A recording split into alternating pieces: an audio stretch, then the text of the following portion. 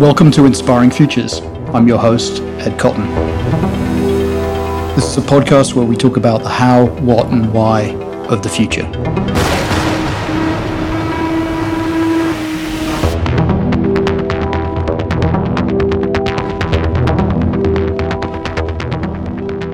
Welcome to the latest episode of Inspiring Futures. My guest is Neil Williams of the Martin Agency. Is your title group creative head or it's a group creative director. Group creative director. Mm-hmm. Welcome. Thank you. It's an honor to be on your podcast. I've listened to a few, and you have a very illustrious list of interviewees that I'm very proud to be at the bottom of. So thank you. It all ends up, it's all on the rankings. Basically, we'll see how well you do over time. But yeah, if you release I know I've seen a lot of best of. If you release a worst of, no, I don't think it'll be a worst of. So Neil, do you want to start off by taking us through a little bit of your background? You can go back as far as you want, as long as we can do this in a reasonable amount of time. Yeah, as in some people do start at kindergarten when they had their first inkling that they wanted to work in advertising. Okay, well, I'll back it up a step further. I was born on a cold March day. Venus was in retrograde. No, I'm just kidding. I was born and raised in Louisiana, Northeast Louisiana, so a town called Monroe. And so that's where I spent pretty much all my childhood and formative years. Lived for a couple years outside of Dallas, but moved back to Monroe, which is probably not noteworthy to most people, aside from the fact that my hometown area is where Duck Dynasty happens, the reality series. So that'll tell you a little bit about where I got my start. But yeah, from there, I went to undergrad in the Northeast and got actually an art history undergraduate degree from Yale, which in a weird way was probably about as good of a degree as you could get from a liberal arts college to prepare you for advertising, because you're just looking at stuff, making some shit up, and then writing about it, So that was a weird coincidence. But nobody I knew really was going into advertising. That wasn't even marketing wasn't really on the menu. I remember I was looking at jobs in finance and thinking about going to law school. And those were, thankfully, I think my intuition was correct that wasn't going to be a good fit for me long term. So I had a friend who had a friend who had done a summer internship at Gray, I think. And so she had said, you know what? Something tells me you kind of remind me of this person. You're similar in a lot of ways. You might want to look at advertising. And I was like, whoa, what is advertising? And so, I read up a little bit. The first book I ever read about advertising was Truth, Lies, and Advertising, the John Steele book. And so I was like, okay, this is cool. Maybe I want to be a planner. And I remember going into the career services at Yale and saying, what do you got? What do you got in marketing, advertising? Just looked at me like I had three heads, and they went in the back and came out with this like dusty tome of how to get a job in marketing, and it was written in the 70s, and that was about all I got. So from there, I heard about the Brand Center, which I don't know, maybe it was the Ad Center at that time. I was like, okay, I want to be a planner. Went there, talked to some people. They said, we could let you in, but it seems like maybe you don't know what you want to do yet, which I will forever be grateful for, because I ended up just I went and got basically an unpaid account services internship at a small agency in Atlanta, and just kind of learned the ropes there. Looked around, quickly realized that okay, I have a great affinity towards the creatives and the creative department, and that's what I want to do. And that kind of put me on the path towards being a creative. And while I was, and they hired me as a junior copywriter, without any book. But to be fair, I was writing brochures for a regional medical center about, bariatric surgery, naming menu items at Atlanta Bread Company, which I was very proud to get 4 or 5 on the menu. So I took some one-off classes at the Creative Circus just to see, okay, is this something I'm going to be into? Took some essentially night classes. You could do it a la carte at that time, and really liked it, and then just sort of decided to make the jump. And got to Creative Circus, went to Y&R in New York. Gary Goldsmith hired me, and then he was in there for about a year. And then there was little leadership change. Tony Granger came in.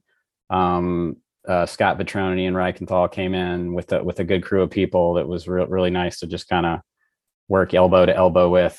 And then much earlier than I ever thought, ended up at the Martin Agency. I thought I was going to be in New York for much longer, but things just kind of worked out. My wife's from Richmond, Virginia, which is where the Martin Agency is. So I ended up at Martin, and I've been there a while now, almost 14 years.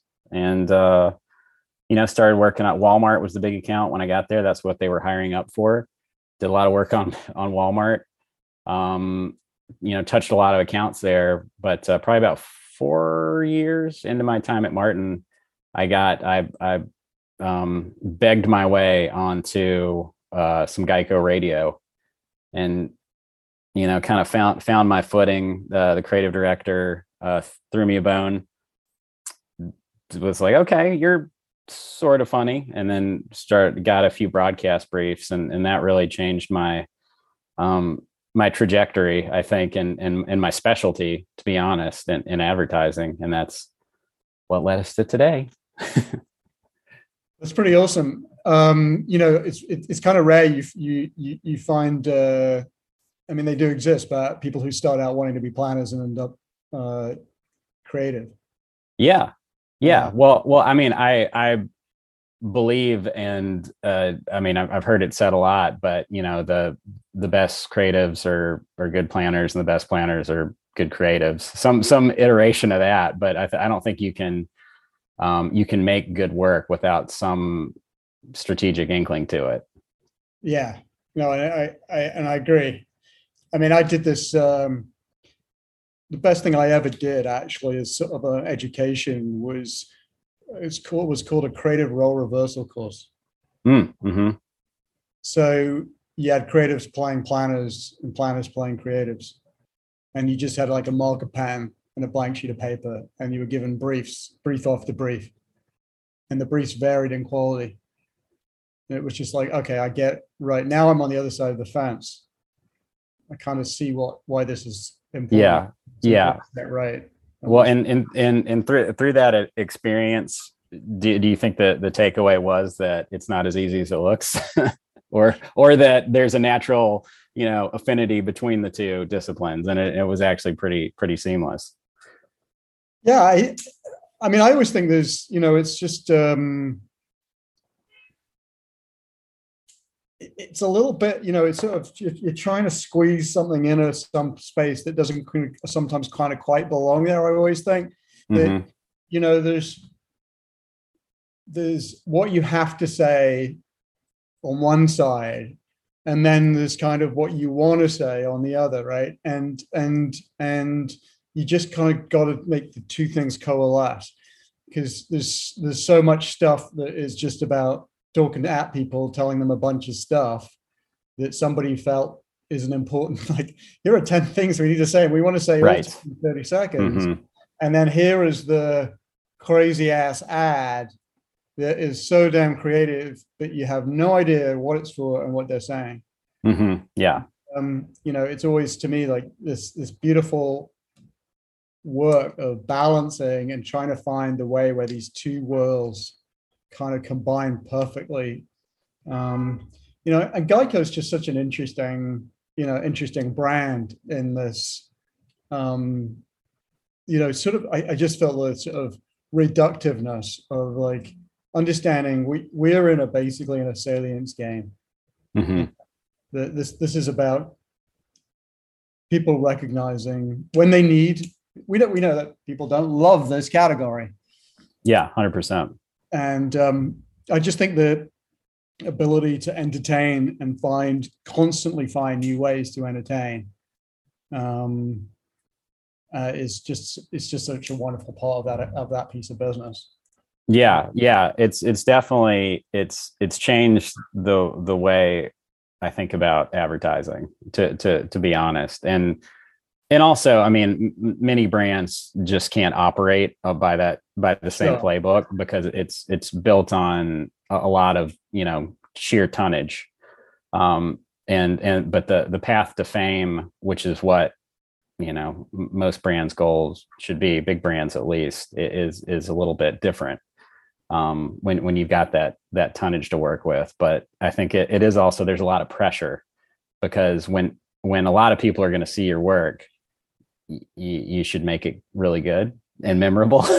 And not everybody, it's strange, it seems pretty intuitive, but not everybody takes that approach. But I think just what specific campaigns have you worked on the Geico business? I mean, a lot. Many. Too many to get into, but yeah, I mean, I was a writer on the account for probably like my first 7 years or so. So yeah, I mean, there was an Icky Woods cold cuts ad that just got brought back. That was one of the early ones that I wrote. The Pinocchio as a motivational speaker. Oh yeah. Was one I did. There was a sloth playing Pictionary. Kind of the ad famous work that I wrote on with my partner Mauricio was Unskippable, the online video. Yeah, no, that was such a wonderful example of like, I remember. It seems, what was that? It's probably longer than 4 years ago, but maybe it isn't. Yeah, it's about 6 or 7 now. 6 or 7 now, yeah. But it was just the brilliance of that is observing something that everyone feels, but no one has ever said. Mm-hmm. Mm-hmm. And being there, grabbing that. Yeah. First. Yeah. It was. I mean, that one specifically was an interesting one, because it was really low hanging fruit. It was just lying there. It's not like pre-roll was new in 2014. Yeah. But no one had pointed at it. Everybody's strategy at that point was like, let's just throw our broadcast there, and people are forced to watch it, so who cares? And so I think, again, that's where Geico's media tonnage gave us a little bit more wiggle room, or a little bit of a playground, because at that point, they were making a serious enough investment in YouTube in pre-roll to say, I think we could consider making some bespoke creative for that. Which again, not a lot of brands are going to be in that position, to where, like the ratio works out from, production budget to media spend. And we did not have much money relative, to a typical Geico production at all. But it was a really cool brief. And again, the insight was kind of just laying there, or lying there. I get them confused. But yeah, I mean, the client and then our strategist, obviously we're pointing us there, with the 5 seconds, and we just leaned into it and got something that seemed to work. Yeah, it's interesting, like what the role of strategy can be on a piece of business where the kind of it has such a history, and it's clear what the messages are, right? You're not kind of there's some fundamental block and tackle stuff that's not getting reinvented, but you're always looking to the zeitgeist, right? To find, it seems to me that you need people to help you find, find stuff. Um, I remember the Dilly Dilly, the Wyden work, Yeah. and listening to some of the critics talk about, well, we were interested in what was going on in culture and what people were watching, and when you added Game of Thrones and a few other bits and pieces together, you sort of ended up with this world, and they had explored various other spaces where the brand could live, and they ended up in this sort of medieval world, because it sort of was a reflection back on what people were interested in culture.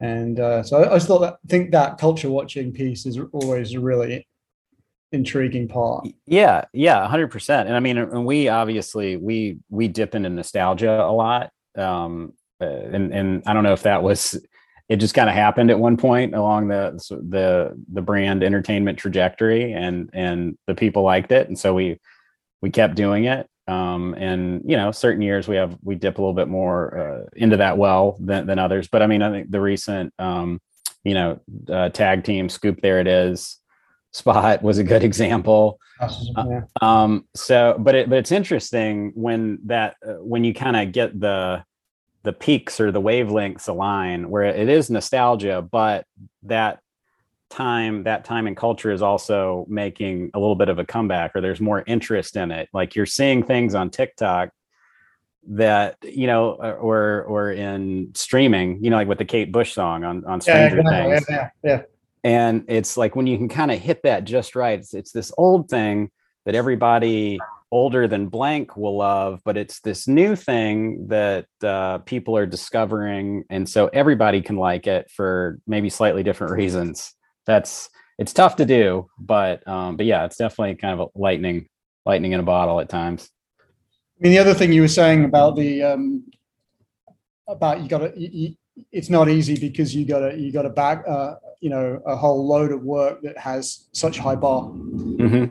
So you can't. It's got to be great to get to be a Geico ad. But also, I think the other thing is the category has upped its game as well. Yeah. Back in the day, you were the only guys in town, and now there's the is it again? Is it great? But it's certainly comedy of the turning into your parents. Oh yeah. I mean, it's really well written. Yes. Yeah. The insights there hit so close to home, and I mean, I don't know if I'm allowed to say it, but I do really like that work. Dr. Rick stuff, Parentomorphosis. Yeah.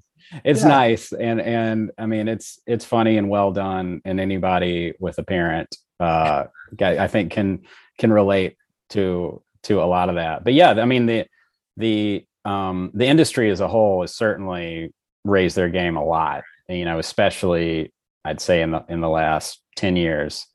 And so the bar is higher. And I mean, we joke about it on Geico, but I mean, one of the, you just, as a creative director, one of the standard pieces of feedback that I have to give is like, yeah, this is really funny. I like it a lot, but I'm really sorry. We did that in 2003 and in 2008. And people are like, where do these ads come from? So you get this sort of encyclopedic knowledge of old Geico ads that unfortunately end up crushing a lot of dreams. But occasionally we're able to iterate on past. There's a little bit of wiggle room, but yeah, we put a lot of pressure on ourselves to try to plow new ground as often as we can, which can be really hard. Back a while ago, I did an interview with Kirsten, and yeah, I heard that. And I thought one of the really interesting things she talked about was this idea of it's not about the client name, as in the brand. It's about the sensibility of that client, almost like, is this, do we believe this client has a track record of buying good work, and therefore we'd want to work with them? Right, like the individual, almost like a psychographic of a client, versus saying we need Harley Davidson and we want this and we want Y. Versus going after marketers who are provocative, want to change, understand the power of advertising. Yeah, that seems to, be smart if you're in the business of believing that creativity is a powerful force for moving business. Yeah, and I mean, I think that's a very smart approach, especially for new business, because having worked on a fair amount of new business over the years, worked on some big like blue chip names who have very little appetite for doing the kind of work that you want to do for them, or that they were perhaps historically known for. But then, similarly, you get a lot of brands coming out of nowhere, just with the right mojo and the right kind of visionary leading them forward, and that's where the interesting stuff happens. I think just bringing it back to Geico. I think when Geico first entered the agency's roster, in the 90s, people weren't climbing over themselves to work on it. There were some pretty hard working, they did a lot of back-to-back 15s, 800 numbers on the end, strong calls to action. The comedy was maybe like a little bit of a wink, but it wasn't the thing everybody was jumping on. But clearly the potential was there. You just had to have the right person and the right sensibilities, like you were saying, aligned behind that creative. So it's more about, and again, it seems very intuitive, but you should look at the potential for the brand, not where they've been, because hopefully a brand is coming to you to take them to new places and do exciting things. So yeah, I think following people, individuals, whether it's CMOs or CEOs, instead of the brands themselves, makes a lot of sense. Do you agree with the consensus that it's getting harder to sell and produce good work? Well, yeah, yes. From what I've seen around the industry, yes. We're very fortunate to have a long, trusting, what I think is a healthy and also challenging relationship with Geico, where we've been together for so long, and our success is so tied that there's not a lot of doubt about what each of us is bringing to the table, what we need out of each other. So I'm in a very, and everybody on Geico is in a very, we're in a good spot that is maybe not reflective of advertising as a whole. I think, things get challenging for other reasons, but yeah, I mean, from what I've seen around and heard from my friends in the industry, it is getting harder. And I think there are a lot of forces at work. I think efficiency is one of them that I've seen. I think efficiency taken too far can really cut the legs. When you say efficiency, what are you defining it as? A sort of budget, production constraint, time? I mean, in my mind, it's more about time. I mean, money helps, but I think time in a lot of ways is more important, because you can do really good work, with a lot of different constraints, budget being one of them. But yeah, I think time and just general, just that pressure, it's just really, it's tough when you've got, a day to write a brief and 2 days to work on it.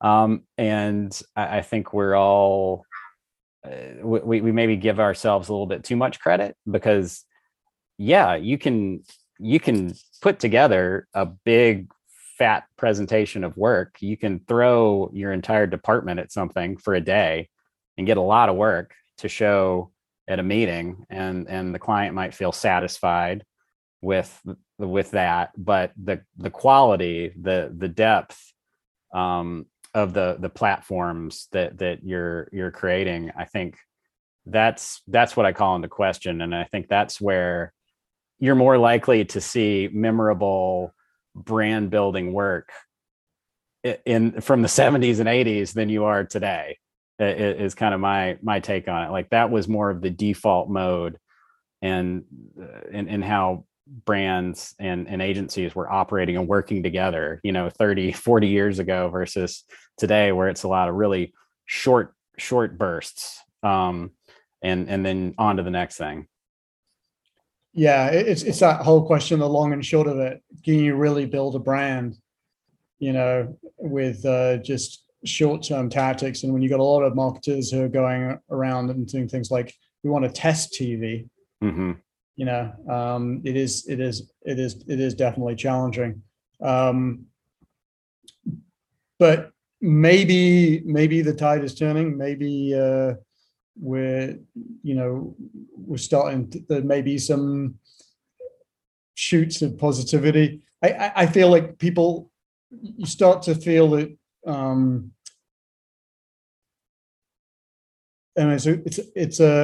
I always think digital is fascinating because it's such a big term for a big world, but it tends to be sort of seen as, the domain of lower funnel, mm-hmm. Mm-hmm. stuff, right? And I think people run out of runway there. They kind of feel like, yeah, it's taken us so far. It's why you all see all these DTC brands going onto television. There's something in television advertising that you can't replicate and you can't find in other stuff. And cost, back in the day, I think, I'm sure you remember when it was the world of viral video, and it was clients saw this sort of really cheap way of like, suddenly we can hack this system we don't need to buy awareness. We can get it for free. Right. Yes. And there was a whole, like, we went through 2 or 3 years of 4 years or something. I once sat on a plane with someone. I said, what do you do? And he said, well, I ensure that we've been doing this for a few years, and now I have 80% of Super Bowl advertisers are my clients. So what do you do? And he said, well, we make sure that they have a viral base, i.e., help them build an audience to get the critical mass. Yeah, that's interesting. I mean, you dropped a lot there. I think starting with the first part about the lower funnel, like the domain of digital. I think that is interesting because you get, I've seen the brands get built two ways, like from the bottom up and sort of from the top down. And I think that, at least from a tech standpoint, seems to be the way things are going, where, you're so, you're optimizing, you're targeting your messaging, just pulling every lever you can on the machine. On the machine until, yes, you hit a wall, and then you're at a point where what does your brand mean? Like, how does it make people feel? Like, literally, everybody you can get through that, through those tactics, you've gotten them, right? And so now you have to build a brand, and that's just it's a weird spot that I guess is relatively new, within the last decade, of extremely successful from a business standpoint brands that have to build a brand from scratch. I don't know, you could probably think of some better examples than I can. maybe some of the mattress, like the 107 mattress companies. Yeah, just stuff like that, where it's like, oh god, I get those ads all the time, but I don't know what they mean. I guess one's purple, I think. But yeah, so that's really interesting. Kind of like the reverse approach of oh shit, we're successful, but now we have to build a brand. So anyway, that was one part that you were getting into. I don't know if you want to talk more about that, or you want to jump to the second part. We'll go. You go to the second part, and then we might go back. Yeah, well, I remember what the second part is. You were talking about the Super Bowl. And oh, just the whole idea of this idea that you could sort of game the system to get the viral audience. Oh, right. And it was all about. Yes, you had a Super Bowl ad, but it was everything that it was the whole game around that ad that ensured you had a teaser before, that you had this, that, you really got your bang for your buck. And there were people in the engine room who were massaging the system to ensure that you got what you needed to get. Right. The kicker of the story was at the end of the conversation, he said, well, most of the people who helped me with this are in Moscow. And I talked to a friend of mine who works for Newsweek, and I said, should I go visit those people? And he said, no. May not come back. Yeah, it's kind of like this, this weird, world of what's really going on under the hood, and who's really viewing your ads. Has a human ever actually watched most of these ads, or is it all robots? Yeah, robots, click farms. It's interesting. Well, and the whole Super Bowl thing that you're talking about, it's been really interesting to watch, from the sidelines, because I haven't done any Super Bowl work, on Geico. Geico stays out of that, just because I imagine it has to do with the fact, well, we're pretty much everywhere most of the time, and that is maybe an inefficient use of media for us. But yeah, the creep of the tail of a Super Bowl ad now, and just how long it's getting, and it's kind of like how they're starting to play Christmas music, and in late summer, it's like, how early are the Super Bowl teasers going to drop, or when's an influencer going to start, a micro influencer going to start talking about the Super Bowl ad that another influencer is in. It's really interesting. And then once everybody starts doing that, it feels like a bit of an arms race, and I don't even know how effective it is anymore. I guess it's like anything. If a brand or two does it and it works, and then everybody jumps on the bandwagon, and then you gotta go bigger and farther out.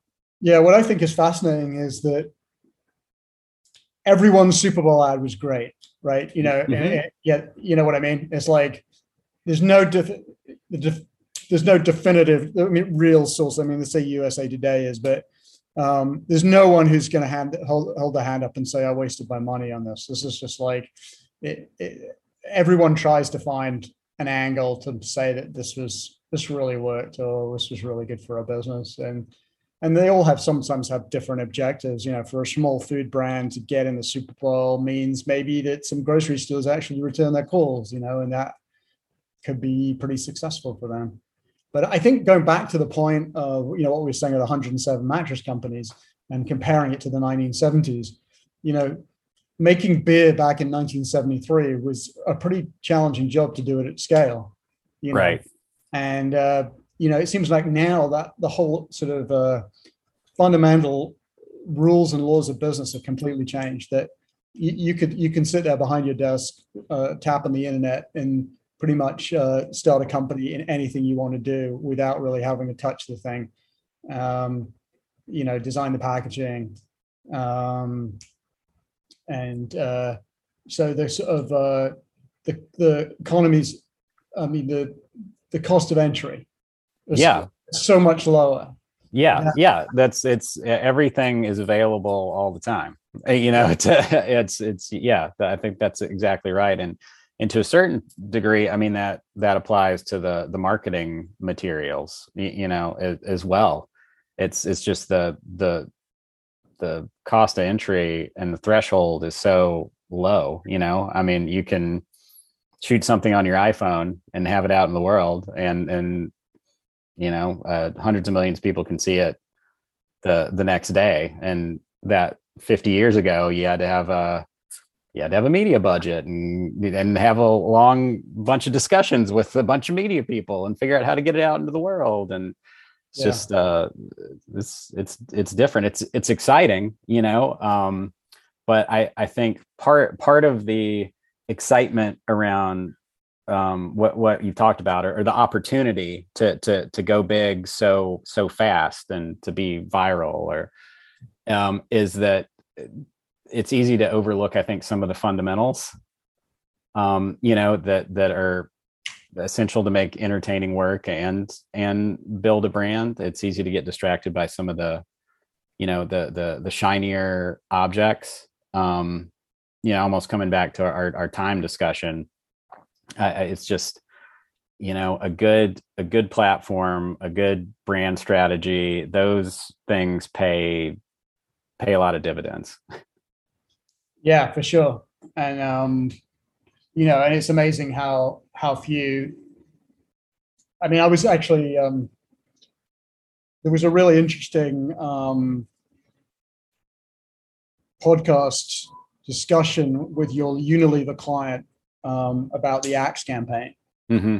And I thought that was just what I took out of that was here were a bunch of people who'd come onto the brand for the first time who really didn't want to do things quickly. They wanted to learn. I mean, the fact that they actually went back and talked to old creators, as in people who worked on the brand years ago, in terms of sort of due diligence and being pretty exhaustive, was really fascinating. But that level of commitment, you don't see very often. Yeah. I mean, you have to really commit to that level, or that approach, and taking that amount of time, because I mean, it's uncomfortable. It is uncomfortable to give things the time and the space that they need, especially, we don't have to talk about, like the world we live in where things get faster and, but it is true. I think you just have to get comfortable with being a little uncomfortable, and trust or know that the time, and time is money, and the money you're spending are well worth it to get where you want to go. What's your perspective? I think this is always an interesting topic, is this idea, like when you sort of read about movies or famous scenes, or interviews with directors or actors, they talk about improv, right? They say that it was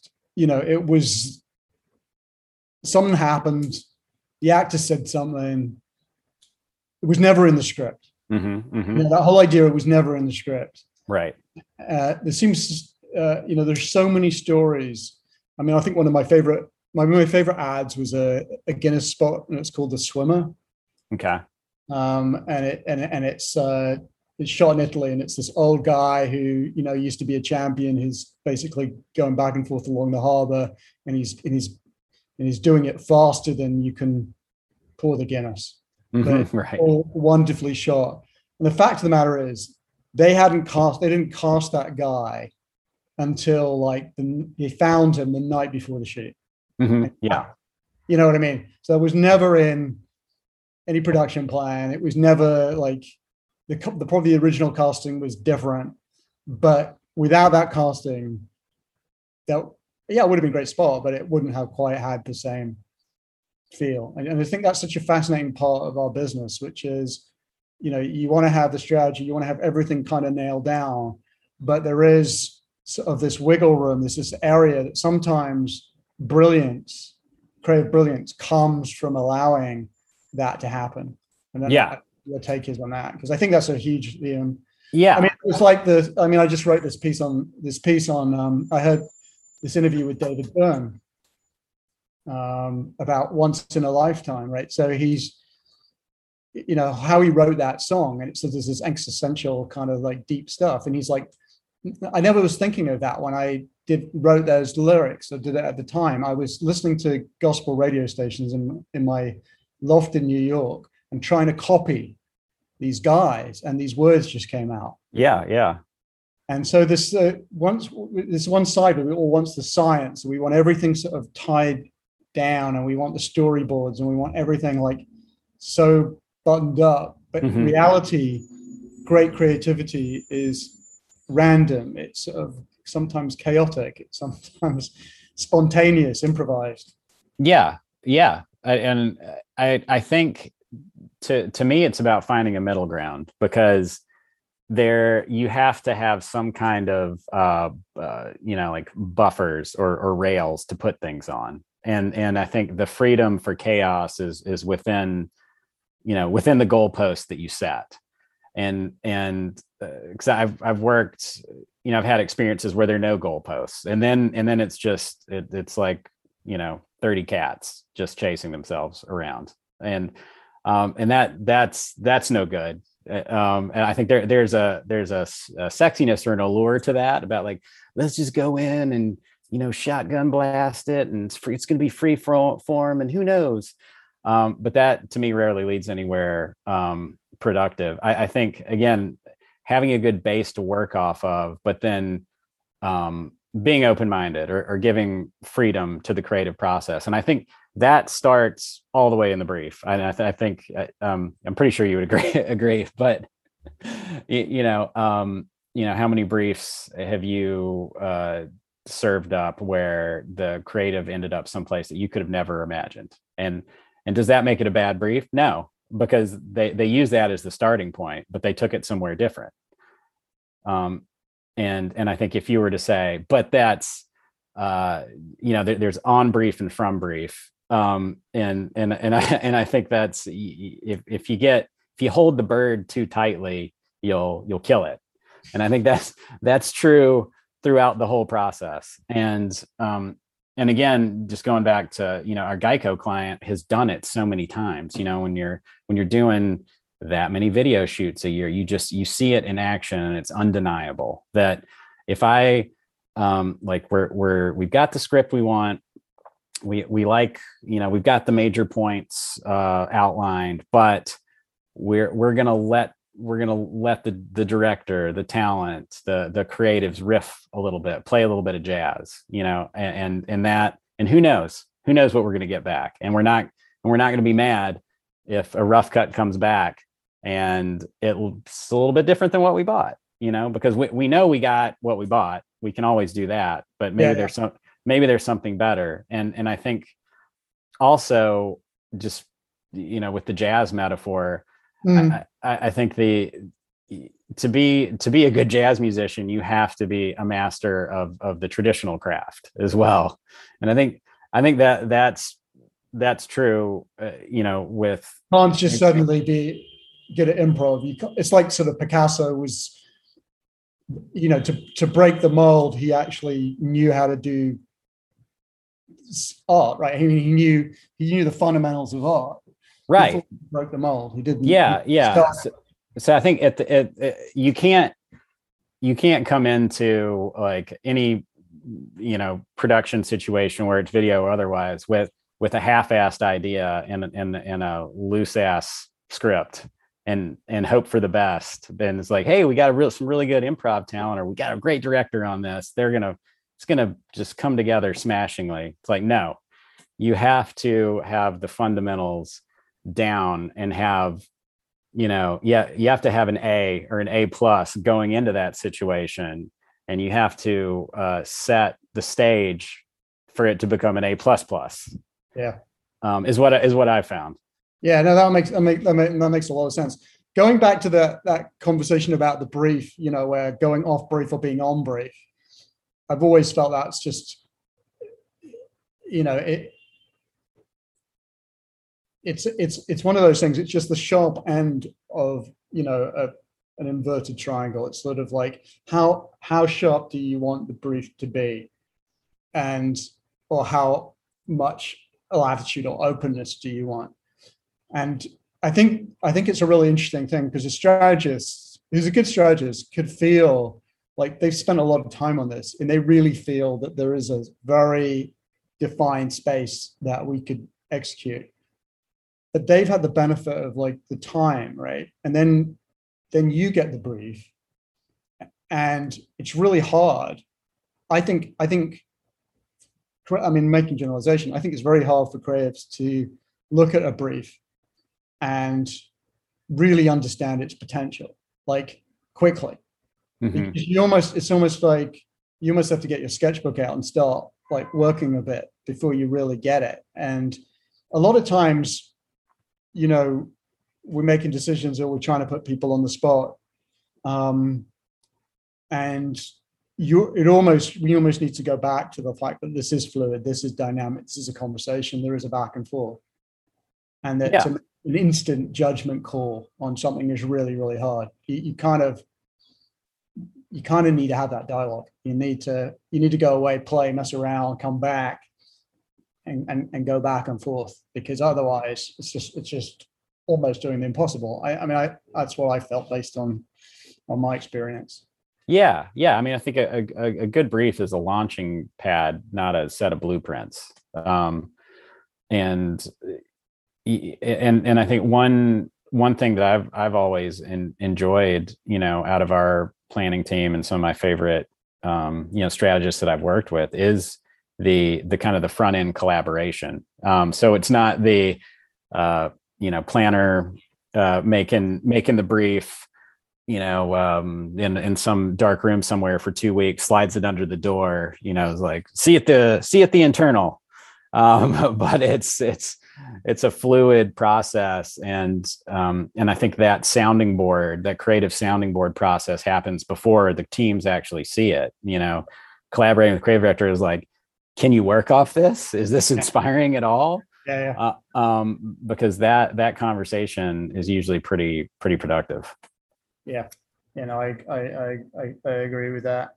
And it's, I mean, I always think that we're in this really weird time now with strategy, where I think you've got a generation of, you know, you got industry that changed radically, that you've got people who are being sort of, don't have a lot of experience, but have maybe more seniority. And you can just see it. It's like, it's not an easy job being a strategist. No, I think there seems to be a lot more, there's a lot more client pacification there. That's become sort of one of the underlying job responsibilities that I've seen on certain accounts. You know, it's become less about being the voice of the consumer and sort of like living the brand out in the world. And a lot of it is being like just getting the ball to where we can just brief. Like, it doesn't even matter what's on it. Like, we just have to check enough boxes to where we can literally start the creative process. You know, which is kind of sad in certain instances, and is not, you know, the recipe for good work down the road. Yeah. Well, I mean, I think we've got into this, I mean, you read John Steele's book, right? And I think that was just, to me, that was like, maybe that was just an era, a moment where you could literally, you know, I mean, you look at Got Milk. I mean, it is such, I mean, that was pretty much in the brief. I mean, that work that came straight out of, I mean, the fact is that strategy they took this thought from the client, which was milk goes great with other stuff. And then they did that little experiment, which was to put the camera in the refrigerator. So they took it like the next level to prove the theory and add some sort of dramatic psychology to it. But the advertising just took that and added more to it, you know?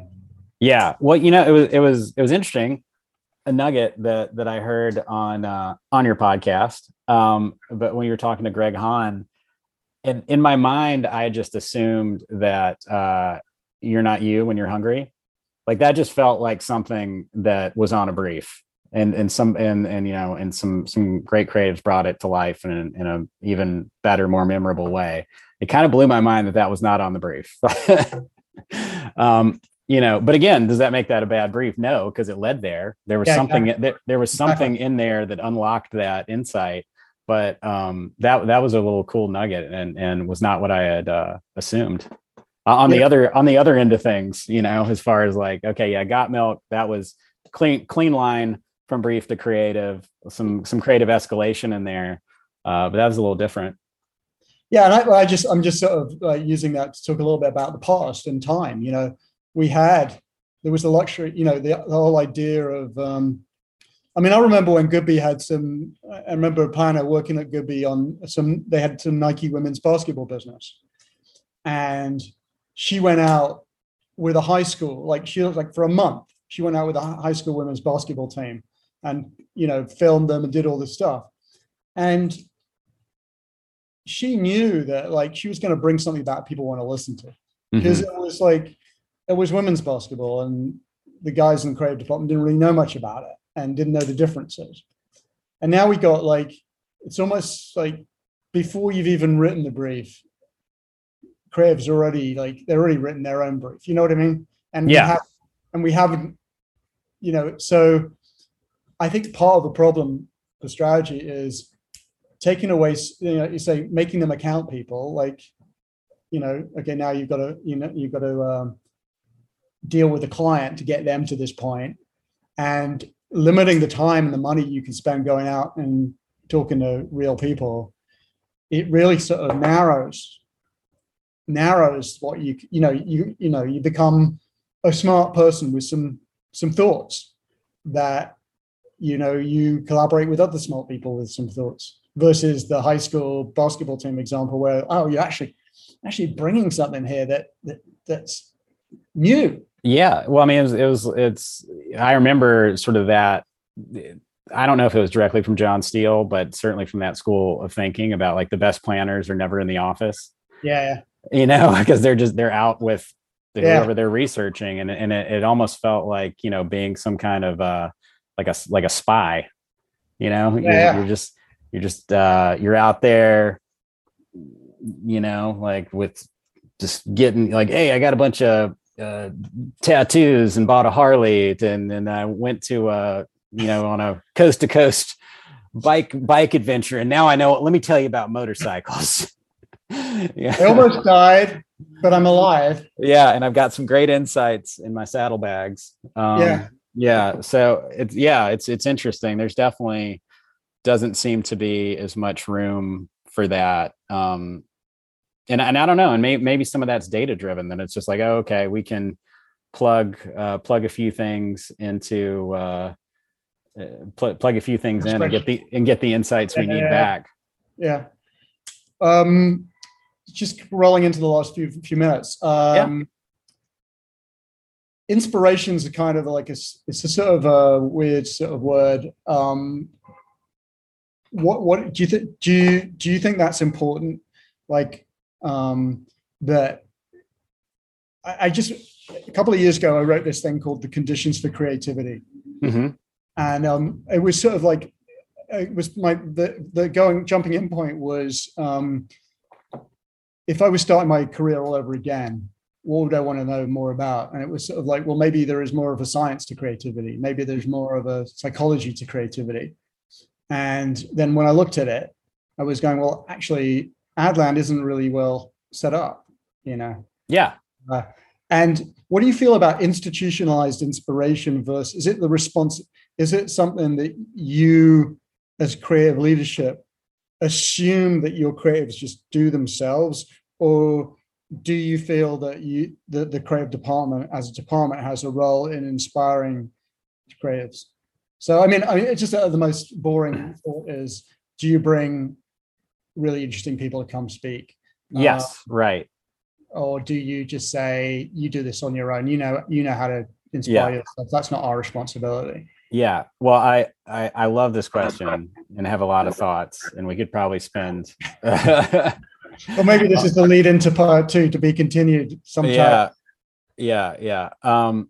Well, I mean, I think inspiration is incredibly important, however you get it. And I do agree that Adland is not set up well to be inspired, because when you're, working 60, 70 hours, like, where are you supposed to get inspiration? And if everybody's only inspiration is watching Netflix at midnight, then you're not really going to find much fresh in there. We're all going to come with the exact same Stranger Things reference. Yep. So totally agree with that. And I do think that, and again, this goes to time, part of the need to give creatives, everybody, the time, the right amount of time, not too much, is giving them the time to have these moments of unstructured inspiration, and it doesn't have to be going to, the Met or MoMA or some big fashion opening. Like, it can just be having your mind open enough to where when you're walking to the subway, and maybe don't have your headphones in, that your brain makes a connection. I think, John Cleese gave this keynote speech to a bunch of, it was like business people. I want to say it was like in the 80s or something, and he outlined the 5 keys to creativity. 2 of them were time.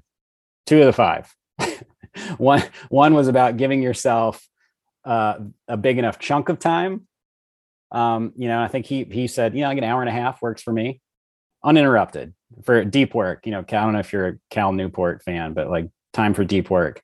And then the second part was just repetition, right? Like, okay, now give yourself that every day so that you have enough time to do it repeatedly. And that's where the magic happens. And that's where the inspiration happens. And that's where you connect the dots. So I feel very strongly about that yes, we need inspiration, and we have to go out of our way at the departmental level and at the individual level to give ourselves room for that. So I think it, to your question about institutionalized inspiration, it helps. It certainly doesn't hurt to offer that up if the agency has some cool, interesting folks that you might be interested in. I mean, I have found Orlando Wood just really very eye-opening. I discovered him, like at Lemon 3 years ago, and now look out.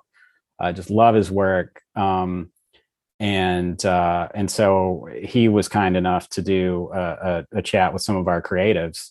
And so that was a case of like, I find this really inspiring. I think you will too.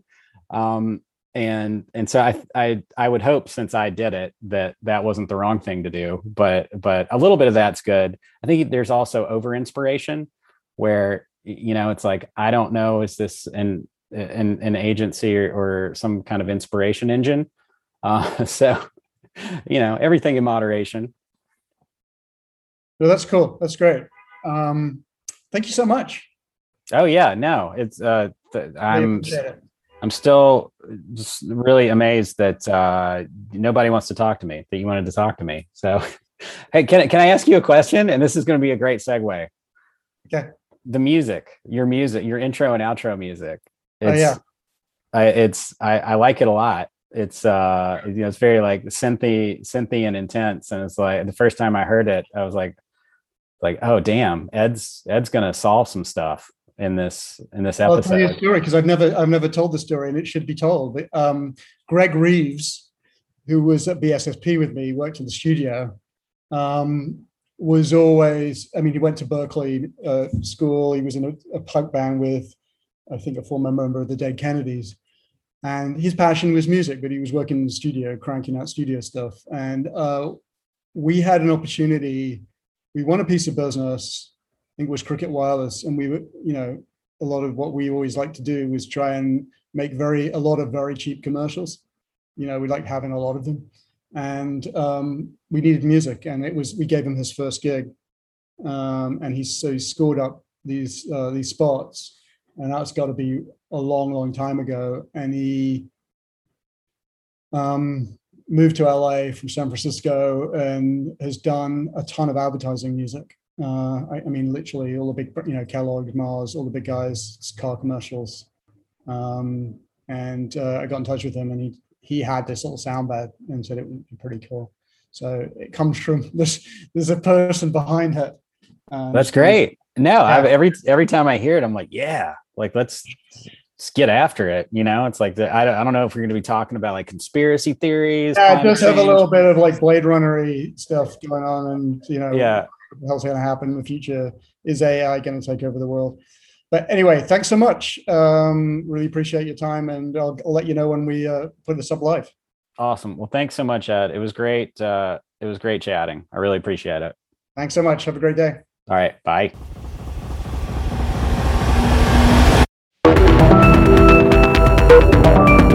This is your host, Ed Cotton. Thank you so much for listening to Inspiring Futures. Until next time.